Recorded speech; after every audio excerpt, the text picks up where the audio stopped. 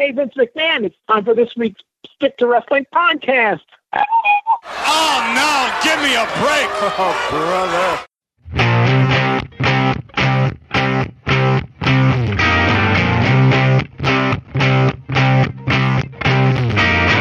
Hi, everyone. Welcome to Stick to Wrestling. This is a classic pro wrestling show. Yeah, we generally talk about the 70s, 80s, and 90s. I'm John McAdam. I'm the host of this show. Give us 60 minutes, and perhaps indeed we'll give you a wicked good and raw bone podcast.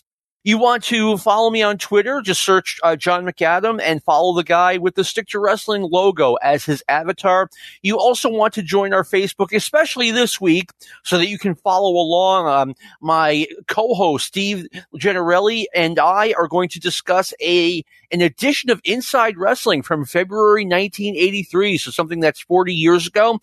I also, if you would like to contribute to Stick to Wrestling, which is ad-free and free to listen to, just PayPal me at Pro Wrestling Archives, all one word, at gmail.com. I want to thank David Hardy and Mike Leslie for their generous contributions to the Stick to Wrestling podcast. Steve, how's your week going? Oh, it's going great. It's nice to be talking about anything other than Bruno and Larry this week, getting away from that. So it's great to be back. Yeah, we're going to have a non-WWF show because I plan on having two more right after this one. But, Steve, we're going to talk about a magazine, Inside Wrestling, from February 1983. That means it came out just over 40 years ago. And, Steve, when, I suggested the topic, you agreed to it, you read through the magazine, and you had something to say to me privately about the magazine. I'm like, no, save it for the show. What in general did you have to say about this? I think, what I had said to you was, back then, I really, for a while, I was buying these magazines, like 7 or 8 years. I was buying these magazines like they were gold, pure gold, Jerry. And then all of a sudden, I just thought they were garbage, especially the Bill Apter line of magazines. And because we're doing this particular show today about wrestling magazines, it really kind of stirred up my memory, and I thought about buying the magazines. I don't know about you, John. Can you remember the very first wrestling magazine you ever purchased? I absolutely can. I remember one of my friends had a wrestling album. It was a picture book, and it blew my mind. I was like, okay, who is Mil Mascaras? Who is Mr. Wrestling 2? Who is Ric Flair? And then I bought I believe it was the August 1976 edition of Inside Wrestling. I believe that. Pretty sure that was the first one. I know Terry and Dory Funk were on the cover. Wow. What was the first one you bought? Well, I'll give you a little preamble first. Like our house, and I'm assuming yours was probably similar to ours, we were huge into sports. I had an older brother, and like if you went into our basement, our basement, even though you're a Red Sox fan, our basement ceiling, it looked like the facade of Yankee Stadium. I mean, he had a scoreboard up. He put the scores of the games up on the scoreboard. And we had covers of magazines all over the walls, Sports Illustrated. We had stacks of Yankee yearbooks. We had everything. So I was already kind of familiar with sports magazines and sports books. And I knew Ring Boxing was a huge magazine for boxing enthusiasts. So one day I was in my drugstore, and this is shortly after I became a fan around the same time you did. I'm in this drugstore, and I see this The Ring Wrestling. And it had a small picture of Bruno on the cover, but it was like an old picture of him from practically 10 years earlier. This is 1976. And, the people on the cover, I didn't really recognize anyone but him. And it wasn't really laid out that special, but it was ring wrestling. So I purchased it and brought it home. And it just opened me up to this whole new world. I mean, you had Nat Lubay, the publisher, on the inside. He had this column, The Way I See It. He had this great commentary about the state of the business, the state of wrestling. And it was a very thoughtful commentary. It wasn't like After-ish, where I was really insulting your intelligence. And the best thing about the Ring Wrestling magazine, if you went all the way in the back, we're practically to the end of the magazine, you had all these arena reports from all over the country. And it gave you all these details of what really happened in the matches. And you learn so much. Like, for instance, with the WWF, when they covered the Pittsburgh area, and I didn't know about this. Maybe you learned it at the same time I did. I learned at the same time you did. Pittsburgh had this posse of wrestlers who I had never heard of: Sergeant Frank Holtz, Johnny DeFazio, Jim Grabmeyer, Frank Durso. I mean, these guys were never on WWF TV, but they had their own little circuits. So that stands out to me as a magazine that I really enjoyed and would as the years would go on. Yeah, that is how I learned that Pittsburgh, West Virginia, and Eastern Ohio, like it was WWF, but it was a little bit different. And the magazines were different. And I really want to emphasize this to everyone, okay? I'm gonna have some negative things to say. But you know, I mean, I grew up on these magazines. Like they were as big a part of my childhood. Like wrestling was as big a part of my childhood as baseball, basketball, football. The magazines were as big a part of my childhood as the Red Sox, the Patriots, and the Celtics. I mean, it was just, you know, it was huge. It was a big deal to me. And I look back at them now and I just kind of shake my head. And when I say that, I mean, I think the first time I really did that, Steve, was like 25 years ago. Just like I can't even, you know, just let's say I'm eating by myself at home and I'll just grab this magazine to thumb through to keep myself occupied. It's like I couldn't even read the articles. They were so terrible. Yeah, it just, you know, looking back on all the magazines, I mean, you had not only Ring Wrestling, they had Tom Burke's articles, again, really thoughtful, respectful articles, Fan Club News and Bulletin News. Wrestling World had articles very similar to that. You had Georgianne Orsi, who became Georgianne Macropolis. She had a lot of the insider fan newsletters. And I remember Tom Burke one time had a great article in Ring Wrestling. It was so detailed with facts all about Chris Colt. It was like a biography of Chris Colt within like 4 or 5 pages. But, you know, even though the After magazines had a lot more glitter and these splashy covers and great covers, you found out sooner or later that, God, they had no substance on the inside and the other magazines were so much better. I agree with you 100%. The After magazines, and you brought this up, if you purchased The Ring, if you purchased Wrestling World, what were the other ones? What was the Kaiser magazines called? Wrestling News was one, and he basically bought out. I think he bought out Ring Wrestling when that was kind of dying out, and it became the Wrestling News, and that carried on. I think his last issue was like 86, but yeah, the Kaiser magazines were just phenomenal with every territory you could imagine, and not one territory was left out. No, there weren't. As a matter of fact, I am surprised I didn't just make up my own territory and start sending results in, which I'm sure someone did. But like you said, like the After magazines, you know, those magazines, the negatives were like you'd see a picture of a guy and you'd be like, okay, this picture is like 15 years old. Give me a break. The After magazines tended not to do that. Although, like you said, like, you know, once you got past the news and the ratings, there really wasn't a lot of substance in the After magazines. And again, I can't emphasize this enough. I mean, I love these things. I grew up on them, and it's something that I grew out of eventually. I mean, I was still buying them when I was in my early 20s, and then in end of 86, I started getting the Observer, and it literally made the After magazines obsolete. And I mean, like, bam, overnight, these things are completely obsolete to me. Yeah. And for those folks that have a lot of the older back issues, especially the ones in the 70s and maybe even the 60s, I think where the After magazines really excelled, they had phenomenal photography in these magazines. And this issue that we're going to go over is a good example of that. But I think that they really excelled too in selling, like, we'll use this example, the Battle Royal. I mean, they made these Battle Royals out to be the most exciting match of all time. And you know, 30 wrestlers all in one ring, and they're all superstars from all over the world. And of course, you and I have attended some, and they were always extremely disappointing.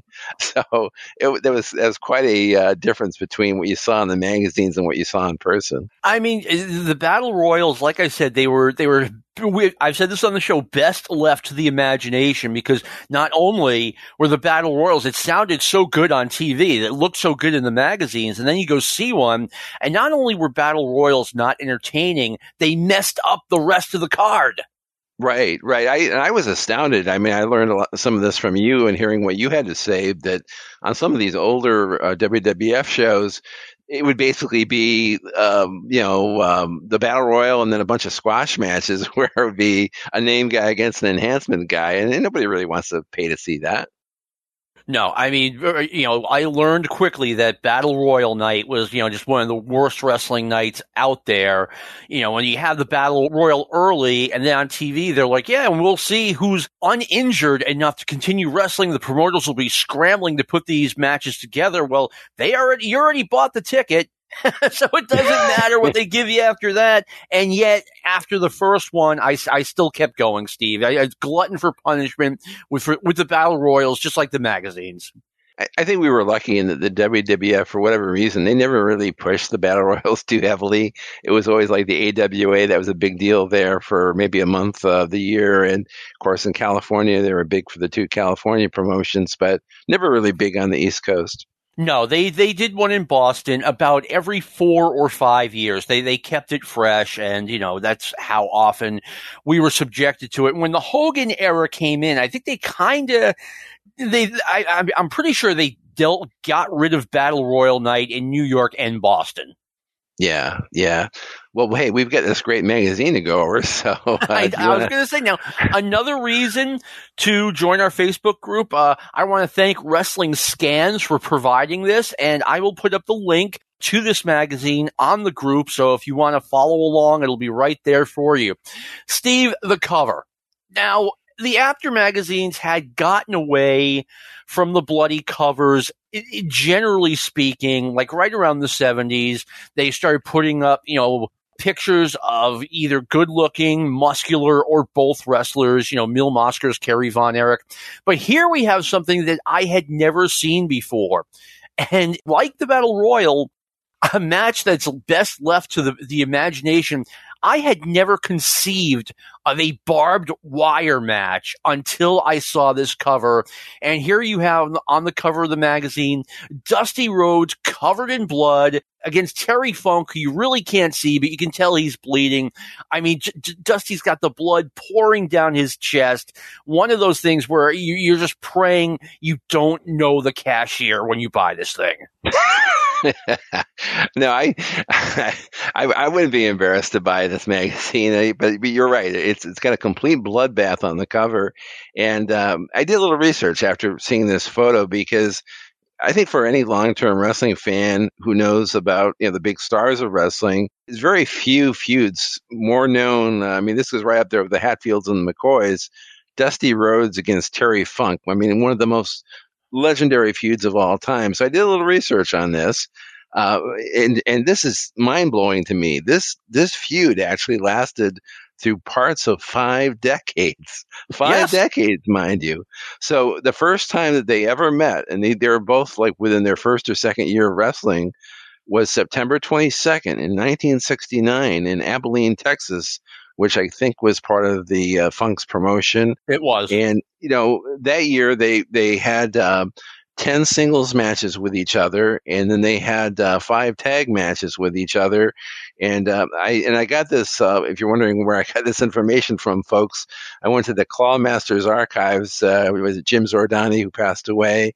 Lots of great results on his site. But so I went through all these years. They would wrestle in every decade, even in the 2000s. The last year, 2005, they had 2 singles matches, one in South Carolina, one in Davie, Florida. I added them all up. They had 70 singles matches together, 60 tag team matches together. And the year that they were fighting each other the most was 1976, the bicentennial, the year that Terry was champion.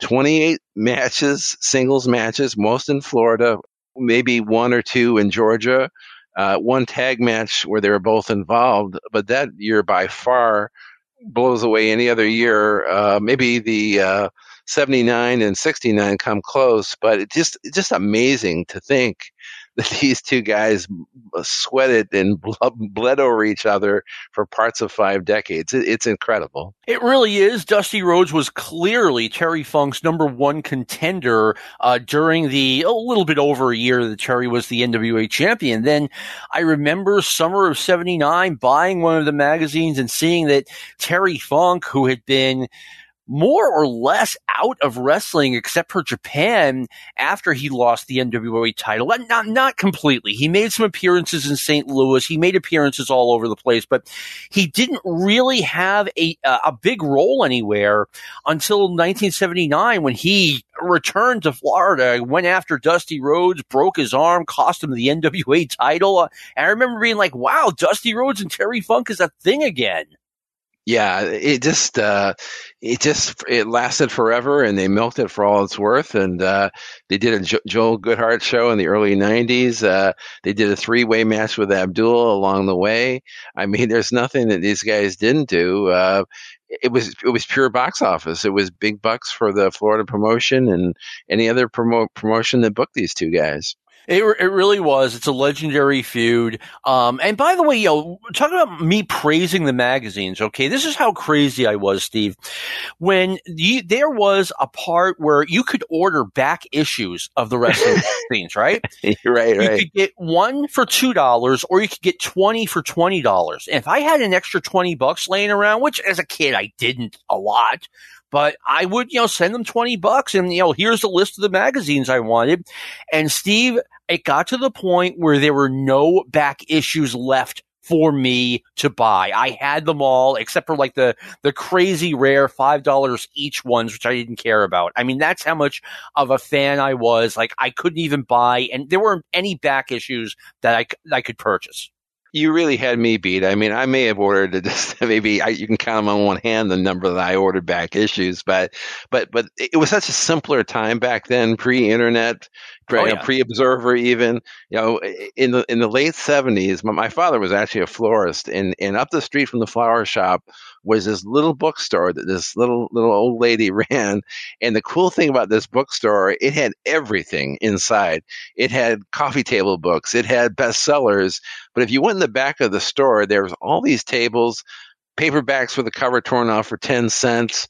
And then they had these big tables filled with magazines, just back issues of magazines that weren't they were completely mint, and you could buy them like 50 cents each or $1 each. And I can remember getting some of these older back issues, not ones that were like 7 or 8 years old, but maybe some that were like 5 months old or a year old. And I felt like I hit the Brinks truck. I was so happy to get these older issues. When I lived in North Attleboro, Massachusetts, they had an indoor year-round flea market, and there was this guy who sold back issues of wrestling magazines, and that's where I got a lot of those. I mean, once again, this was like when I'm 11, 12 years old. I don't exactly have money to burn, but, if I had a few extra bucks on me, I'd go buy some back issues. It was funny in the 90s when I was working with a buddy of mine, and this friend of mine was huge into Mickey Mantle collectibles, and we would go to these baseball card shows at like King of Prussia, Pennsylvania, and these places. And so you're driving to these places where there's like a warehouse filled with baseball cards and dealers and people selling bats, memorabilia, Yankee jackets, you name it, they had it. And I was always looking for wrestling magazines. Sometimes these guys would have like boxes of old yearbooks or pennants or whatever, and inevitably a lot of these guys had wrestling magazines. And I remember buying old issues of Ring Wrestling magazines and said it was the only one that to me was really worth anything because it had so much real factual information inside. And the guys would always give me a dirty look like, what do you want that for when you can get all the baseball stuff? Yeah. But I was happy to get the old issues of Ring Wrestling, a great publication. I mean, magazines, especially a show like this, it's all about nostalgia. I mean, maybe 5 years ago, I decided that I just got up and decided, okay, I had the 1973 New York Mets yearbook when I was a little kid, and I want to have that again. And I just went on eBay and spent, it wasn't even $10. And I got a really good copy of it, and, just got to relive being in second grade again. But anyway, one of the staples of Inside Wrestling. And let me explain what Inside Wrestling was. If you didn't know, it was a little bit different than The Wrestler in that Inside Wrestling was mostly, it was almost like, how do I put it? Like letters to the editor. Like you would have Dan Shockett, for example. He had a monthly 2-page column called Body Slams and Pinfalls. In 1977, Dan Shockett, out of nowhere, turns heel. He is like a favorite of the bad guy wrestlers. And this is the one thing in the After magazines where the heels are applauded. And in this issue, Dan Shockett talks about superstar Billy Graham returning to the World Wrestling Federation after pretty much being out of wrestling since 1979. Yes, he made appearances in Houston. He made a couple of appearances in Memphis. He came back looking way different, Steve. And back then, 3 years really was a big deal. And if you look at a sport like football, for example, guy makes a comeback after 3 years, like I'm going to have questions. Wrestling, no, superstar Billy Graham's back. It's just like 1977 again. Well, he was a real darling of the After magazines. I mean, he was. He was over. I mean, the way he looked back in the day with the huge muscles, the blonde hair, the great tan, the weird outfits. I mean, he must have sold a ton of issues. And now he's back. He's bald. He's thin. He's frail. As a lot of our fans have said, he looks like G. Gordon Liddy. They really wanted to see if they could milk anything more out of him, I think, in these magazines. But it was very sad to see Billy Graham in this rough shape. He looked so fragile in this rough shape that he was in. You know what? It went over my head. It really did. I was just like, just blinded by the name Superstar Billy Graham. And just, I that's how I saw him. I'm like, okay, he's a little smaller. He shaved his head. I remember seeing the magazine from his match against Bruno Sammartino in Houston in 1980 when he shaved his head. Now, I mean, talk about me being taken aback, not realizing that, he didn't have much choice by then. But yeah, I mean, here we are celebrating superstar Billy Graham returning to the World Wrestling Federation. And I mean, he had a decent run. It was an okay run. Well, in that article, it's just like a one-note joke continued like throughout. I mean, it's just so unbearable. I mean, basically, he says in every sentence of this article, Dan Shockett says about how, Billy is going to do things that no one else could do. All the money that Backlund's paying the commission, there's nothing that Backlund can do.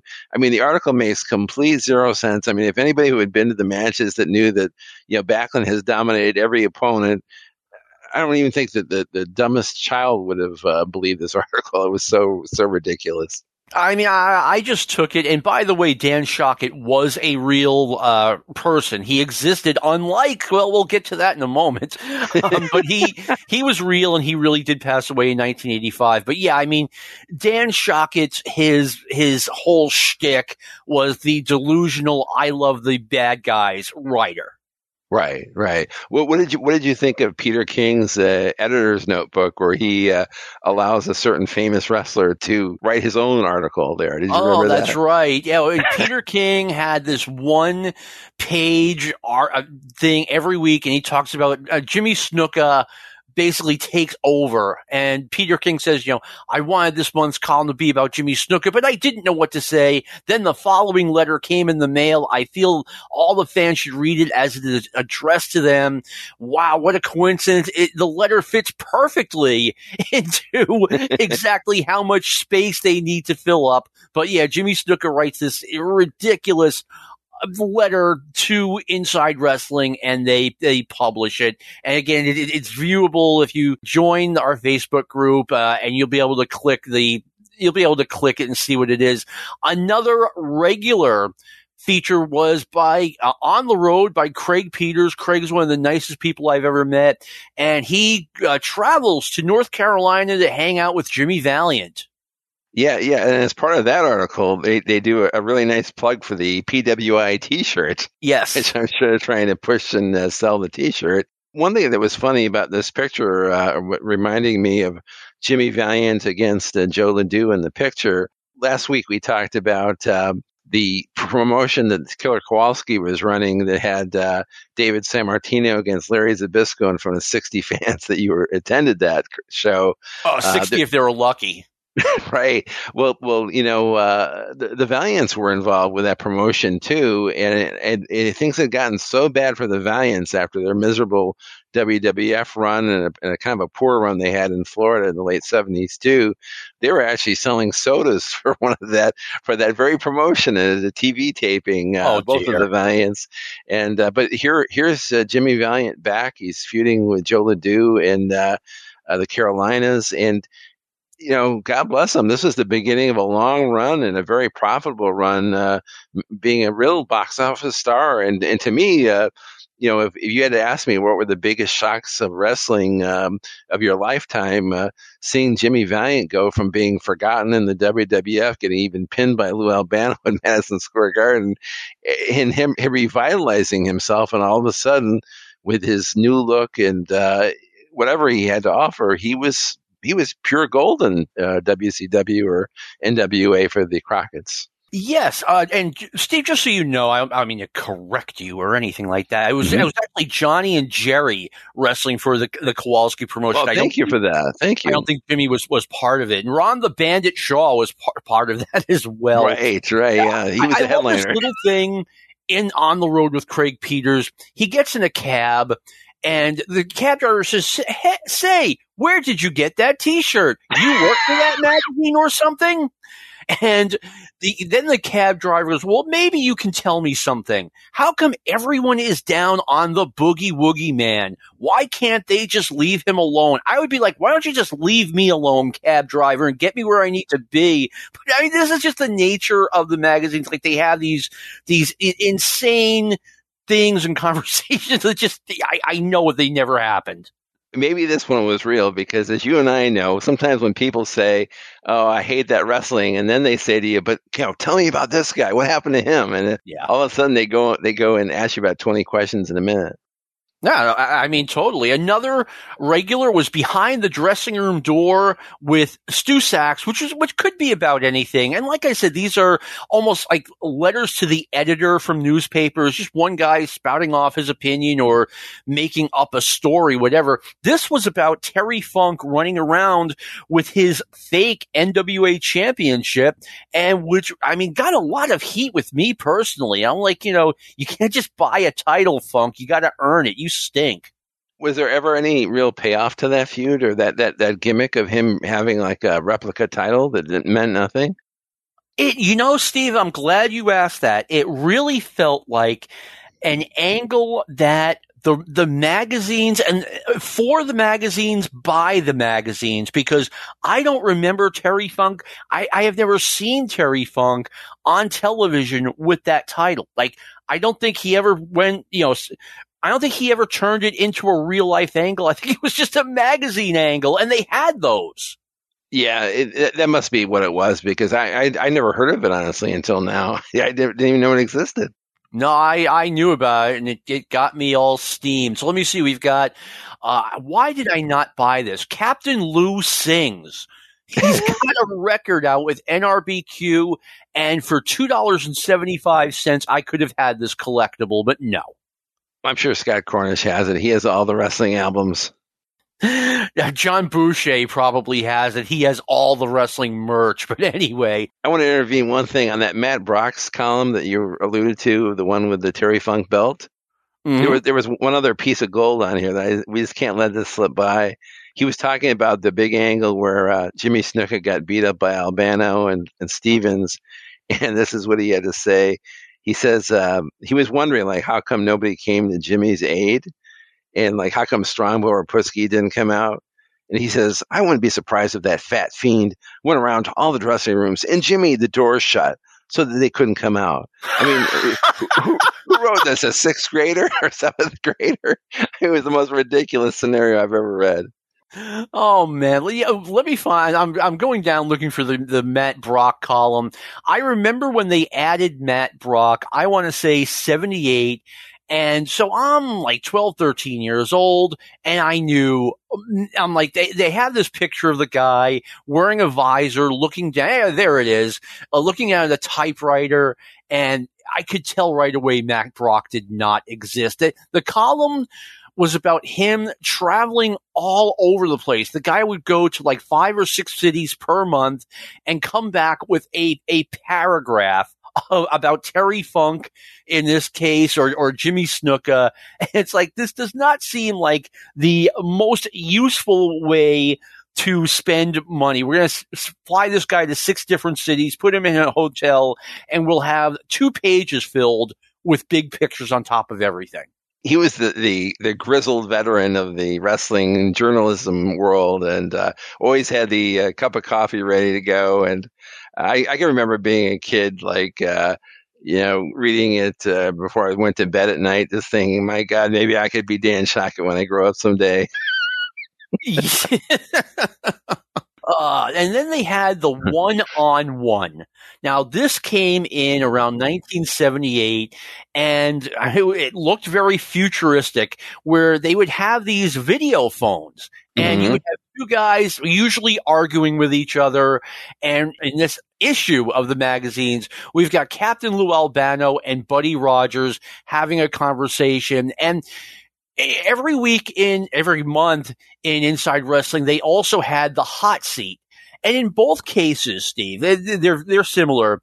Like the hot seat, they would talk about a guy flying into New York to be interviewed. And I'm like, okay, I'm reading this conversation. It took me, if these guys are talking really slow, it was going to be about 120 seconds of conversation. Ditto the one-on-one. It's like, I mean, just one crazy thing after another with these magazines. Yeah, the hot seat. I mean, it tried to be like the Playboy interview of the magazine, I guess, but it was just so contrived, so ridiculous. I mean, just so uncreative. I mean, it was miserable reading it. I couldn't even read it. No, that's the thing. I mean, these are, when I would buy these 40 years ago, believe me, as soon as I walked in the door, that magazine was getting read cover to cover within 30 minutes. But I mean, you look back now, it's like, okay, I like the pictures, but there's nothing really readable. But let's talk about the good stuff of the Inside Wrestling. And it's good now. It was great back in the day. The 2 really good things. One was the ratings, and number 2 was the names making news, which was basically the news part of the magazine. And if you lived on the West Coast, this is how you learned that Jimmy Snuka has finally turned babyface, and they told you what happened. Yeah, reading this news part of the magazine, it had one little nugget of truth that really got me, put a smile on my face.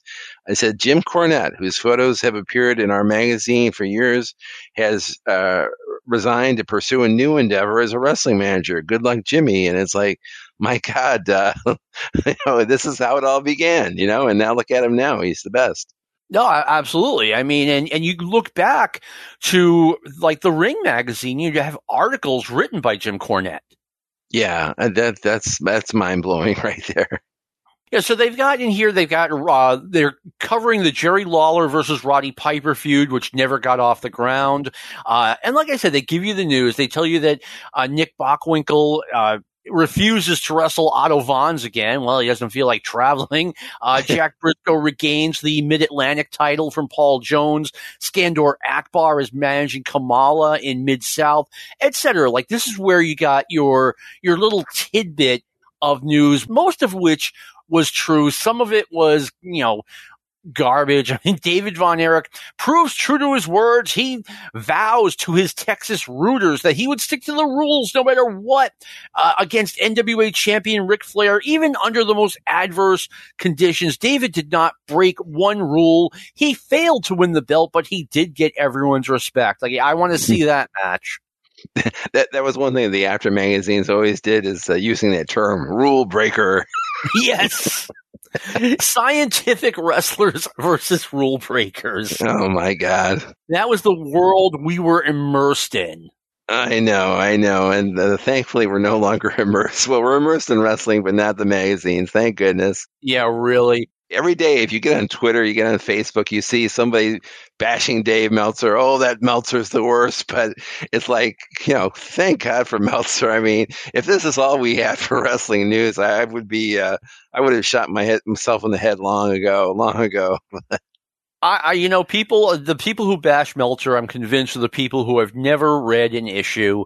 I mean, I really believe, Steve, that maybe right around 86, 87, if not for the Observer, I would have drifted out of being a wrestling fan. I'd be talking about it now, like, oh yeah, I liked wrestling back in the 70s and 80s, and then I got tired of it. Like, when the Observer arrived, it gave you really a fresh perspective and just an honest look at the wrestling industry. And once again, it made the after magazines obsolete. Like, okay, here is where I get my news from now on. Oh, yeah. I would say it really enhanced my enjoyment of watching wrestling back then. And this is the late 80s. I'm sure that's when you were reading it, too. And so it comes in the mail Saturday, maybe 1 o'clock. And maybe you saw some wrestling earlier that morning. You're going to watch a lot more later as the day progresses. And you're talking about what's happening in every territory. You're hearing little snippets about what might happen. And you watch all the shows, and then another week goes by, you get another issue in the mail. I mean, it was just great. And I'm sure you did this too, as the wrestling newsletters got to be a big, big thing. You had Pro Wrestling Sushi. Ron Lemieux had a newsletter, Pro Wrestling Torch, Steve Beverly's newsletter, and gazillions others. So it just, Meltzer definitely didn't start it, because there were bulletins going way back many decades, but his was definitely the best. No, that's something I've said it before. I look back on and I regret, I couldn't get enough wrestling publications, but yet I would not gamble on a newsletter that was advertised in the Ring or the Wrestling News, whatever. So anyway, Ted DiBiase does this, quote unquote, does this interview. And you can just tell it's not Ted DiBiase talking. And once again, who would fly to New York to talk to someone for 2 minutes and then leave? But obviously someone from the office just wrote the interview. And I wonder what it's like to be Ted DiBiase and see this and be like, okay, I had nothing to do with this air quotes interview. Well, these writers were just, they'd write that crap, then go back to playing Stratomatic, and then write another article. But I think you were going to touch on the ratings, which I actually prefer the older ratings, where it was just like maybe on page 6 of the publication, like right in the very front of the magazine. It would have like one page, just black lettering on a white background, the top 10 in every promotion, top 10 tag teams, which would be like a kind of a combination from every territory. This 2-page format that they have in this particular issue, I really didn't care for this one. Well, actually, Steve, the Inside Wrestling always had or as far as I know, going back as far as I can, always had their ratings looking like this. You had a 2-page thing with a picture of every wrestler. This is the place where sometimes we got stuck with an older picture. The Wrestler and Sports Review Wrestling had that 1-page thing where it was just, okay, black ink telling you who the top 10 was. And then in 1985, and I loved this, I wish they had started doing this 10 years earlier, they would have a breakdown of every, a top 10 in every promotion, like Portland, Georgia, all of them, even the smaller ones like Portland and Memphis. Actually, how the other magazines did it, like, say, Wrestling World and Ring Wrestling, and those, I think with Wrestling World, they may have done a top 50, and with Ring Wrestling, they did like a top 25 of just the top men, the top women, and top tag teams. I kind of like the way that they did it better, because it just was more mysterious. Like, how did they come up with this? Is it just, there wasn't really any rhyme or reason, but it did make a lot of sense the way they usually did it. So. I mean, I remember walking into the drugstore or whatever and ready to buy my wrestling magazine. And before I even bought it, I would just like go in there and open it up.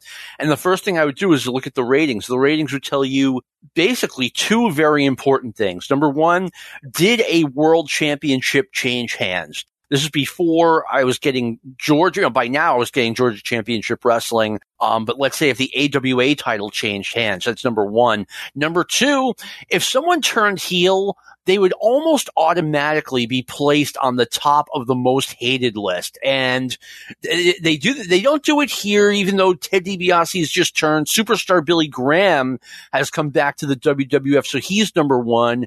Ric Flair's getting heat from all the different territories, so he's number two. And where's Ted DiBiase? Let me find this. Because it's split up into 2 pages and it's kind of hard to read. Okay. Ted DiBiase is number 3. The newly turned Paul Jones is number 4. Buzz Sawyer's on national cable. He's number 5. And then we get Stud, Bockwinkel, Kamala, Sergeant Slaughter, and Abdullah the Butcher to round up the top 10. Now, one thing we didn't mention about the cover of the magazine, there was a smaller photo of Hulk Hogan pounding on a very dazed and confused Ken Patera, who looked like he was... I love dazed and confused Ken Patera. He looks like he's on Queer Street for sure in this photo. but they had a really nice article in the issue, kind of comparing them, and they had a tale of the tape between the two. What are your thoughts on that article, or just the two of them in general? Well, I did like that article because it came across, unlike most of the stuff that the Aftermags did. I mean, it came across as something legitimate. Like they're really trying to compare these two the way you would compare two boxers. Yeah, it did have a sense of legitimacy to it, and because these guys are two guys that we talk about a lot on Stick to Wrestling, I was just kind of curious. Again, how many times did they wrestle, and where did they wrestle? And so again, I did a little research. It turns out they wrestled 32 times, according to the record books that I found through Clawmaster's results. The most times they wrestled were 15 in 1982. 13 in 83, and then just a handful in other years. So 32 singles matches, 50 tag team matches, and most all of that, with the exception of some 1985 WWF, was all AWA. So I kind of think that this version of Ken Patera wasn't nearly as exciting as, say, 1976-77 Ken Patera, when he was so big like that, 300 pounds against Bruno, against all the baby faces he injured, like Billy White Wolf. He injured Kevin Sullivan and a few other guys, Johnny Rivera, I think. Yep. I mean, when he could do those flying leapfrogs, he was just so agile and so powerful, and he would do the feats of strength. Do you remember when he blew up the hot water bottle?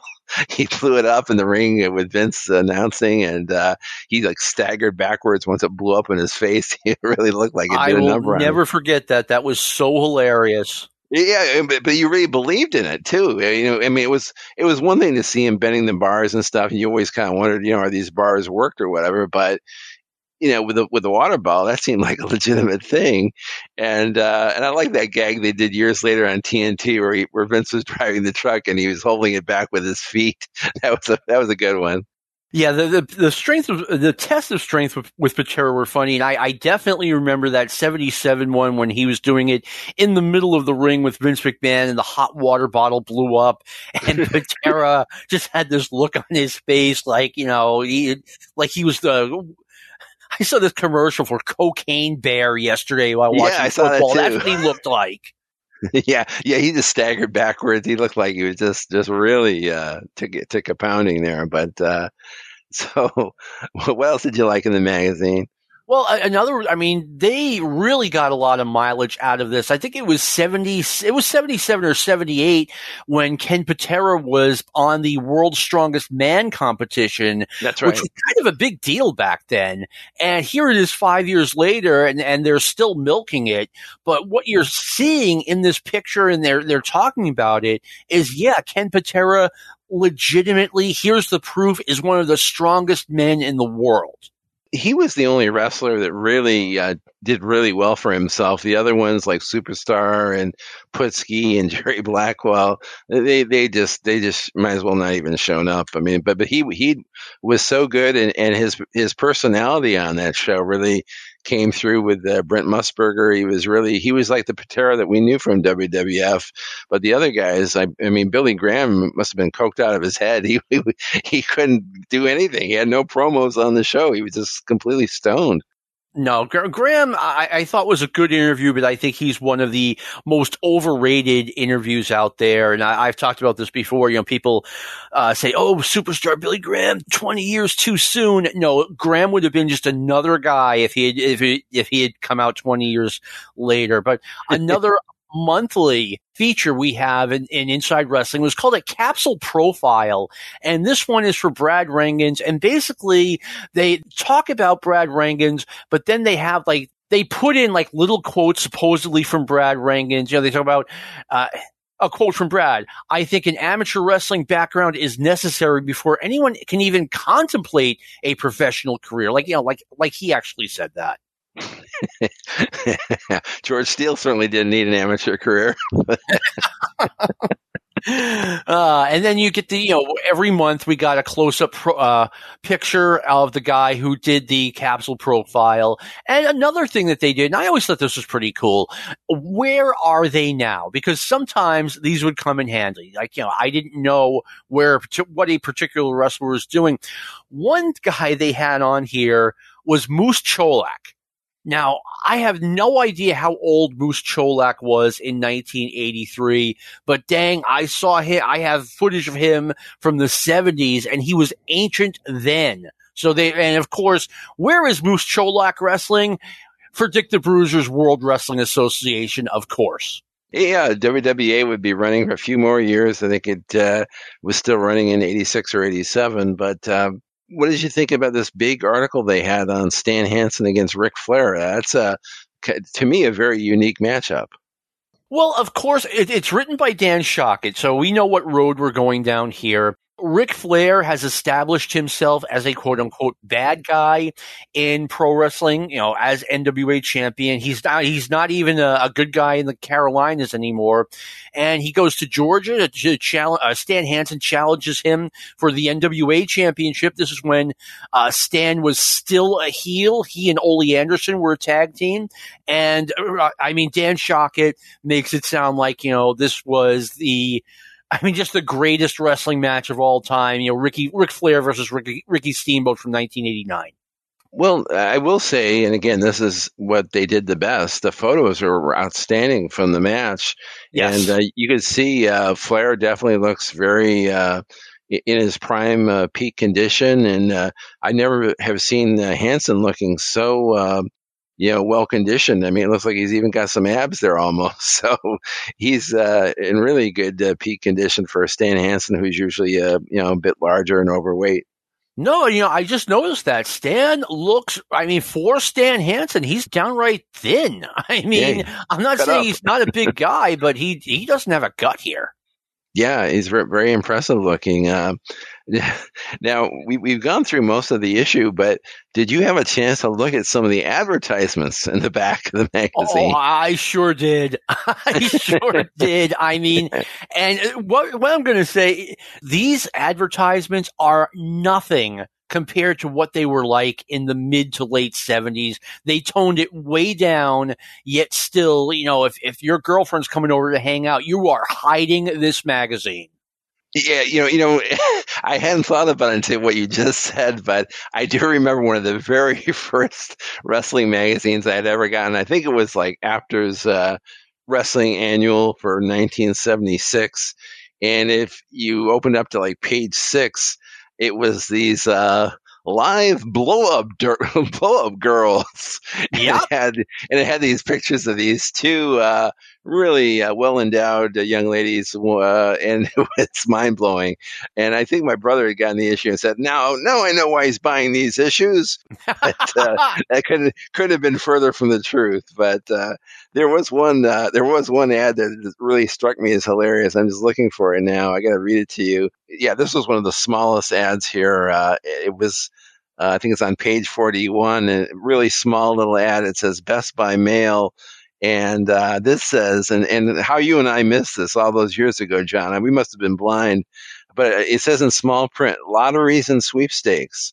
Win millions every week in French National Lotto. And Lotto is misspelled, LOTO. Free details, BP 69 012 28, Devon, France. I mean, we could have won lottos every week, not just once in a lifetime. Unbelievable. Millions of dollars every week. Like you might as well tell a big lie as opposed to a small one. Oh man! Oh boy! And that was just one of many other completely ridiculous ads and services and fake diplomas and fake this and that. Oh my God! It was hilarious reading some of this stuff. More than 40 years ago, I got my first fake ID, and me and two of my friends, long story, but we got it from Rolling Stone magazine, an ad from there. And it was like, why I could get a fake ID right from the wrestling magazine. Why did I wander so far from home? Well, Rolling Stone, that's first class. I mean, but you know what? I won't stick to wrestling. For a kid in his mid-teens, I was very smart, Steve, when it came to fake IDs, right? Mm-hmm. We lived in New Hampshire, right on the Massachusetts border, okay? Mm-hmm. And I knew, again, I look back, I'm like, wow, that was very smart of you for such a young guy. I'm like, okay, if we get New Hampshire IDs, everyone's going to know they don't give these out in New Hampshire. Massachusetts, same thing, but Rhode Island, it's close enough so that, okay, this guy could be visiting from Rhode Island, but it's far enough away where it's like, oh, maybe they just give these things away in Rhode Island. So I was very proud of myself, Steve. That's my short fake ID story. Well, you outthought them on that. There was one other completely ridiculous article in the magazine about how the Grand Wizard sacrificed Cowboy Bob Orton because Wizard wanted Superstar to beat Backlund instead of Orton beating him. And it was just so awful, so ridiculous. No, I mean, again, these are, just the way the magazines worked is, okay, we have photographs of a match between Bob Orton Jr. and Andre the Giant. Let's create a story around it. And the story was just ridiculous. Grand Wizard sold out Bob Orton Jr., gave up on him because superstar Billy Graham unexpectedly returned to be managed by the Grand Wizard.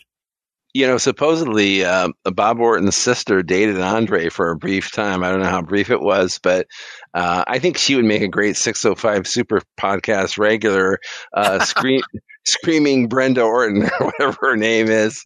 That would be her gimmick, Screaming Brenda Orton. And you know why the screaming, but I think that would be a great new character. I heard that Bob Orton Jr.'s sister and Bob Orton Sr.'s daughter dated Andre the Giant. I figured that that would be a no-no in the Orton family, but I guess you're not going to tell Andre the Giant what to do. That probably put Barry O over the head. Probably really made him become the Zodiac. Who knows?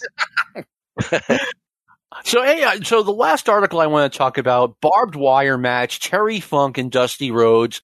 The article, of course, is ridiculous, but the photographs are absolutely great. I mean, they're incredible.